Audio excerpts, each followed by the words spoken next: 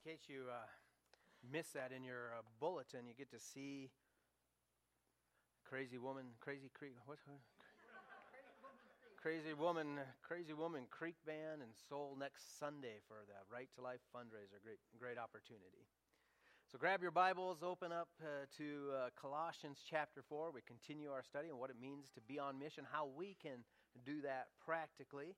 Follow along as I read verses 5 and 6. It says this: "Conduct yourselves with wisdom toward outsiders, making the most of the opportunity. Let your speech always be with grace, as though seasoned with salt, so that you will know how you should respond to each person." Father God, again, we just thank you for each opportunity we have to come together, to worship you, to learn from you, to grow in our relationship with you. And so, God, we just are grateful for that and pray that your Spirit would be free to work in our hearts and lives this morning. In Jesus' name, amen. So if you weren't able to be with us last Sunday, I would encourage you to go to the website and listen to the message, because what I say today is a lot of that's going to build on the points we made last week. But just in case you don't have a photographic memory, or you weren't here last Sunday, let me give a quick recap. Last Sunday we began looking at practical steps that every single one of us can take right now to be on mission here in Hot Springs. And the two steps we started with last week were our ability to pray and to watch. And the prayer focused in two directions. First, we want to pray for ourselves, that God would work in our own hearts, our own lives, to cause us to be actively involved in his kingdom work and the harvest that he wants to bring here. And then second, we want to be praying for God's work in the hearts of people who do not yet know him. Because as we noted, it is only God who can draw people to himself. It is only God who can convict of sin and righteousness and judgment, and it is only God who can save. And so we pray for God to do those things.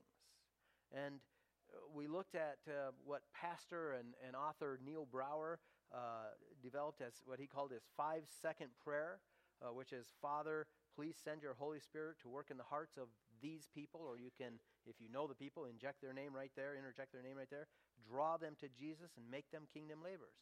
And so this is a prayer that is asking God to do his work in a person's heart. And you can keep that prayer in mind, and as you see people, pray for them all day long as you're going about this your daily activities in Hot Springs.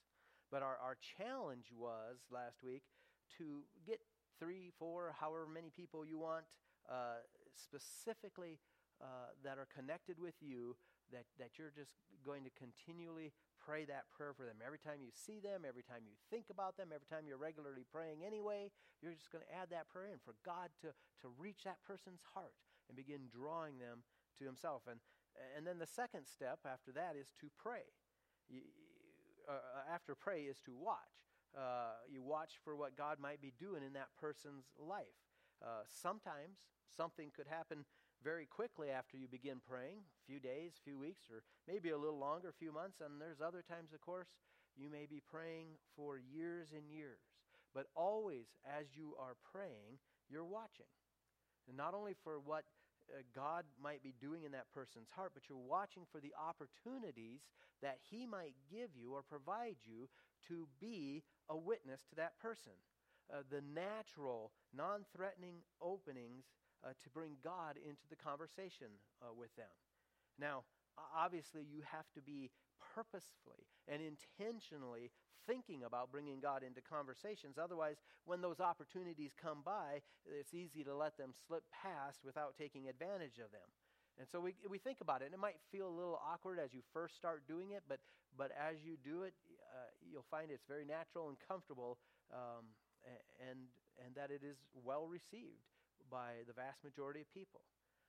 Again, we emphasized last week, most of these opportunities to witness are going to be simple, one-line type statements, as opposed to full-on gospel presentations, you got to get saved right now type of thing with the people.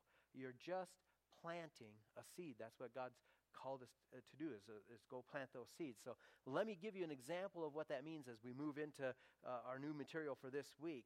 Let's say that you have been praying that 5-second prayer for a casual friend, a casual acquaintance of yours that you run into quite often when you're working out, because I know all of you spend hours in the gym every week working out.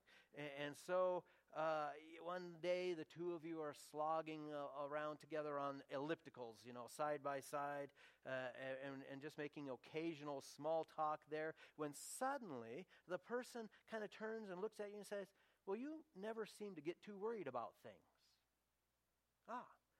Now because you have been praying and watching, you immediately identify that as an opportunity to bring God into the conversation, your faith in Him.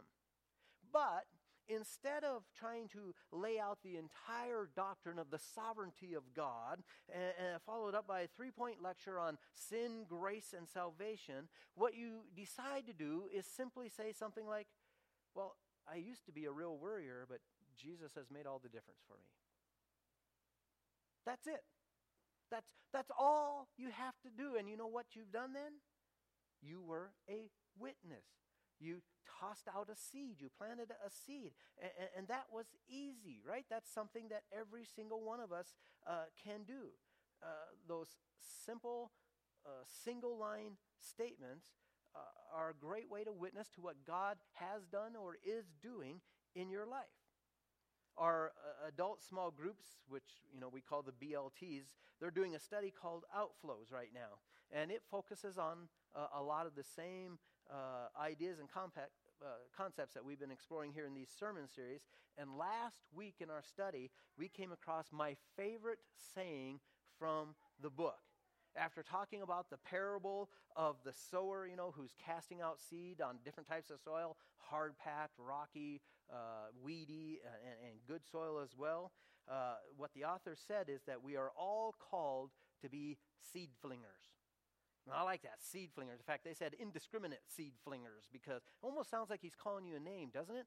Yes, seed flinger you. But it's a good thing, because we're bringing God into the conversation every time that we are able to throw out a seed like that. And that's just one of the things we're called to. So now you have planted a seed right in the middle of your workout, right? He said that on the elliptical, and right in the middle of the workout you said that. And after doing that, whose job is it to do something with that seed? It's God's job, right? Not yours. So how much pressure is on you in terms of how they respond to that? None. It's the Holy Spirit's work to do. So then the next question becomes, well, how can we tell if the Holy Spirit is working and we might need to say something more? Well, I think it's usually pretty easy to tell that based on their response, right?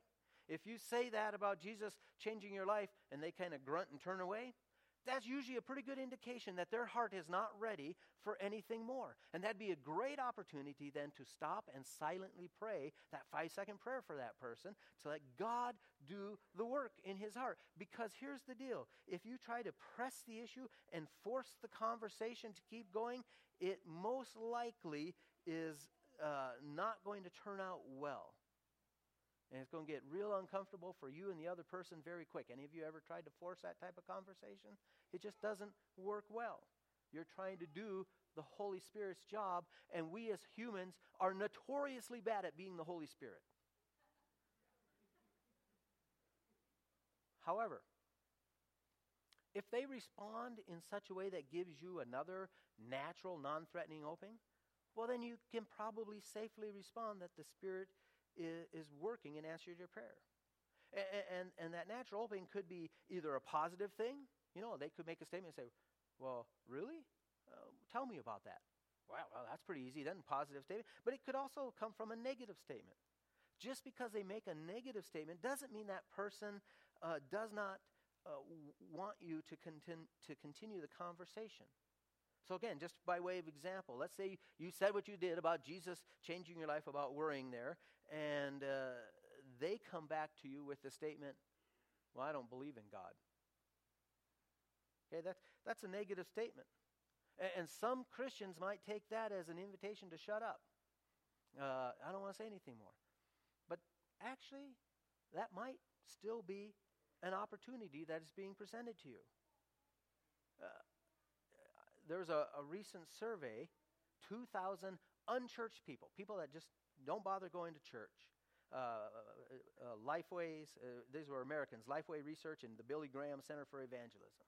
And it indicated that most people here in the United States are really wide open for those first steps or approaches of evangelism. They had one question they asked, and 79% of these unchurched Americans agreed with this particular statement. It said, if a friend of mine really values their faith, I don't mind them talking about it.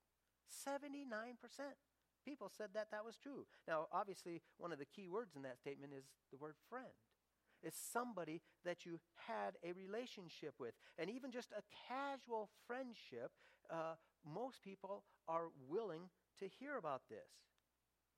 But sometimes they may come at you with a negative statement, such as, I don't believe in God. So now, you're on the elliptical, you're still doing the middle of your workout here. You've got a couple of options on how you might respond to your friend there on the other elliptical. You could draw upon your vast storehouse of knowledge on the arguments for the existence of God, hitting him or her with the ontological argument, the philosophical, theological argument, the design argument, not to mention the efficient causality, the contingency, and the argument from consciousness. Man, you got it all laid out, what you're going to do to prove the existence of God to them. And at the same time, in another part of your brain, you are sorting and filing all the apologetic information you've got so that you'll know how to rebut any question that they might have or argument they might pose for it. You could do that. Or, and this is the tact or the path that I recommend, you could simply say, really? Why not? That's a lot easier, isn't it? Now you're asking a question and letting them talk. I really think that's part of what God had in mind when he inspired Colossians 4:6, right? Let your speech always be with grace as though seasoned with salt, so that you will know how you should respond to each person. Yeah, there might be a place and time when a specific person you're talking with would want to hear some of the logical arguments for the existence of God or something like that. But, I can guarantee you that in the overwhelming, vast majority of times, a person who says, I don't believe in God, is not looking for or needing intellectual arguments. So when you ask them that simple question, really? Why not? You're moving the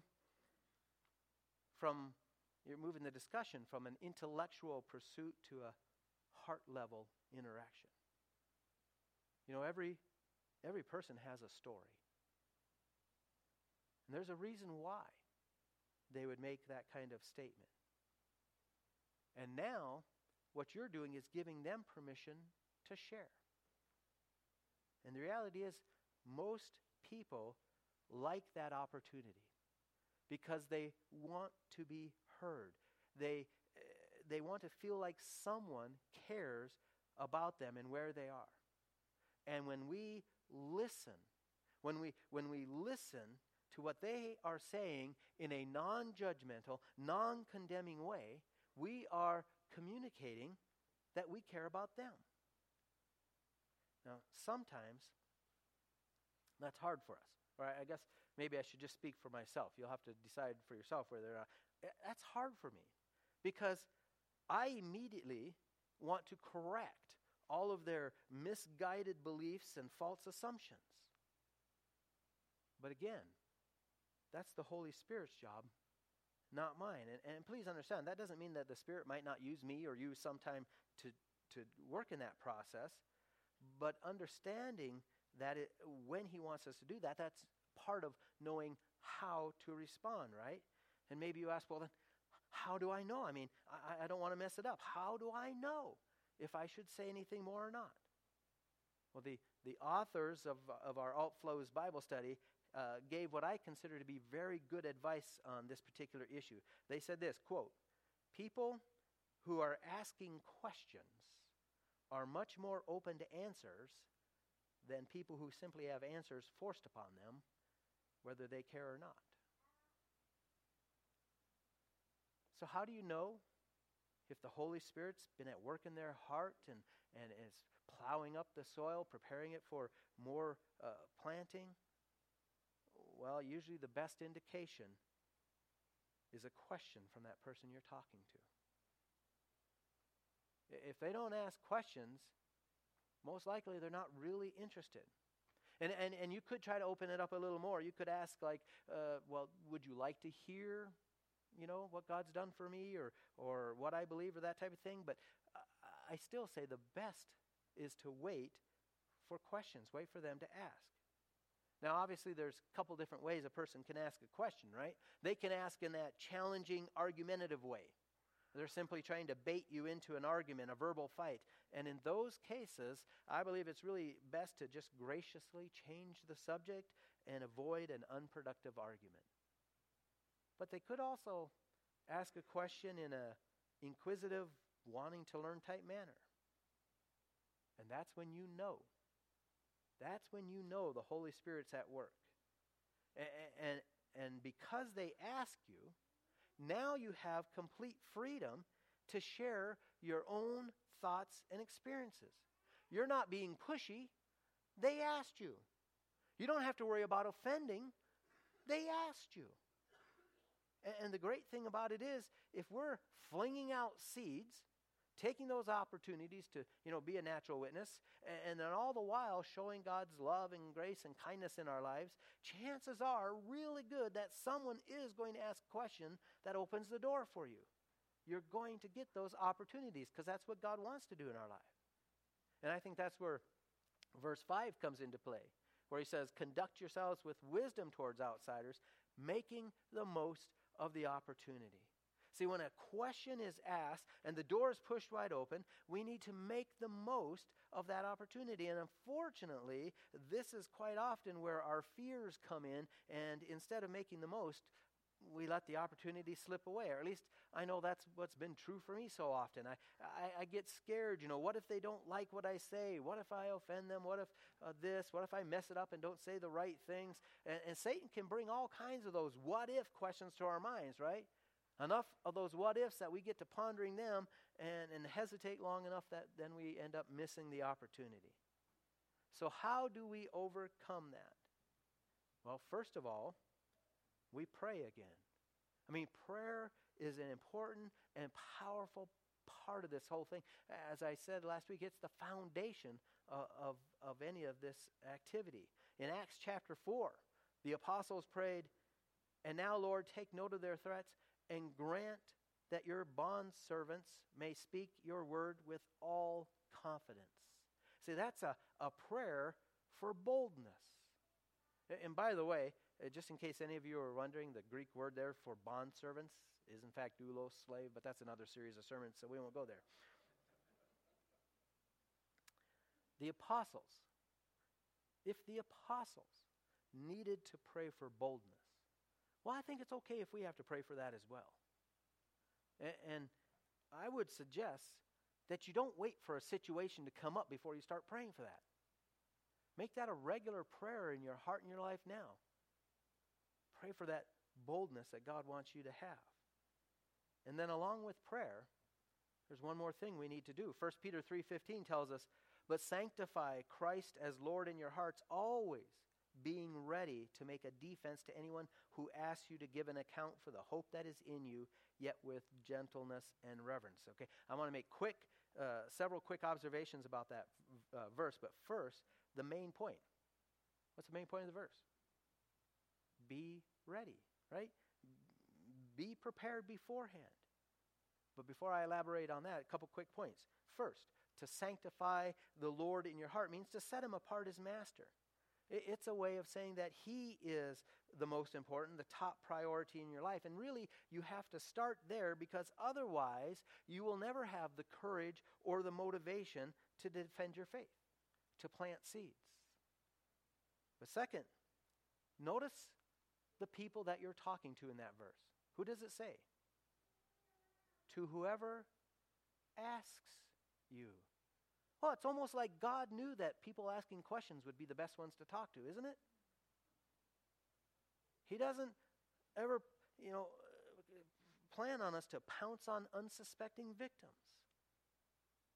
But he does want us to be ready to talk to those who are interested and show their interest by asking questions.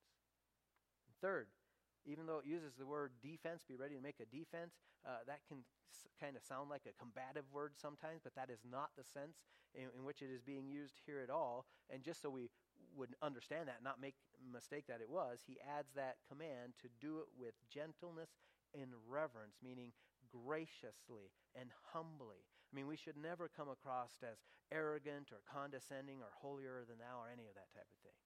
Okay, so now to the main point, the main question. How can we be prepared? I mean, after all, we don't know what questions they might ask. I mean, does this mean in order to be prepared that we have to study all possible scenarios and work out the answers to every possible question they could ask? I think that's what some Christians think the case is, and that's what makes them so scared about this whole idea of talking about Jesus. It makes them think, man, I can't do that, or I might mess it up, or I might forget something and not know one of the questions they ask. But the good news is we don't have to know all the answers. You notice what that verse says. It says you're defending the hope that is in you. What you have to know and be ready to share is your story. What God has done in your life, because that's the hope that's in you. And I'm not against, gospel tracts, like the 4 spiritual laws or peace with God or the Romans Road or the gospel in 6 words or any of those things. In the right setting and situation, those could be useful tools. But the most powerful weapon you have is not a tract. It's your own story. And guess what? You don't have to worry about messing up your own story because you know it pretty well. It happened to you. So you can tell those details. How did Jesus work in your life? How did you come to know him? How have you grown in your relationship with him? What difference has he made in your life? What are some areas where you still struggle that he's currently working on in you? I mean, if you can answer those questions, then you are prepared to give a defense for the hope that is in you. And if the person that you're talking with, they ask some specific questions about some Bible doctrine or maybe some verse and you don't know the answer to it, guess what the best way to respond to them is? I don't know. But that's a good question. Would you like me to try to find an answer to that? I will if you'd like. That's a really good way to respond. And guess what? They're going to respect that response because it doesn't come across as arrogant. It comes across as real and authentic. And it's okay not to have every answer. So if you are prepared to share your story, then you already know how to answer when someone asks you about your faith. So now, you can be a seed flinger with confidence. Because when that open door presents itself, you know what to say. It's just your story and what Jesus has done and is doing for you. So our challenge last week was to get a few people that you're specifically praying for. That 5-second prayer. God drawing them to you. Now your challenge this week is to take a few minutes so that you're prepared. Think through those questions. How did Jesus work in your life? How did you come to know him? How have you grown in your relationship with him? What difference has he made in your life? If you just take a few minutes to think through that, you're ready when that person in the other elliptical says, "Tell me what makes you different." Let's pray. Father God, again, I just fear we've made so much of this way more complicated than it needs to be. God, you are the one who does the hard work in the heart of people. And all we have to do is be willing to say what you've done for us. It's not about answering every question in the Bible or every argument that might be raised. It's about sharing the reality that we've experienced your love, your forgiveness, your grace. So God, give us boldness and courage to be able to do that. We pray this in Jesus' name.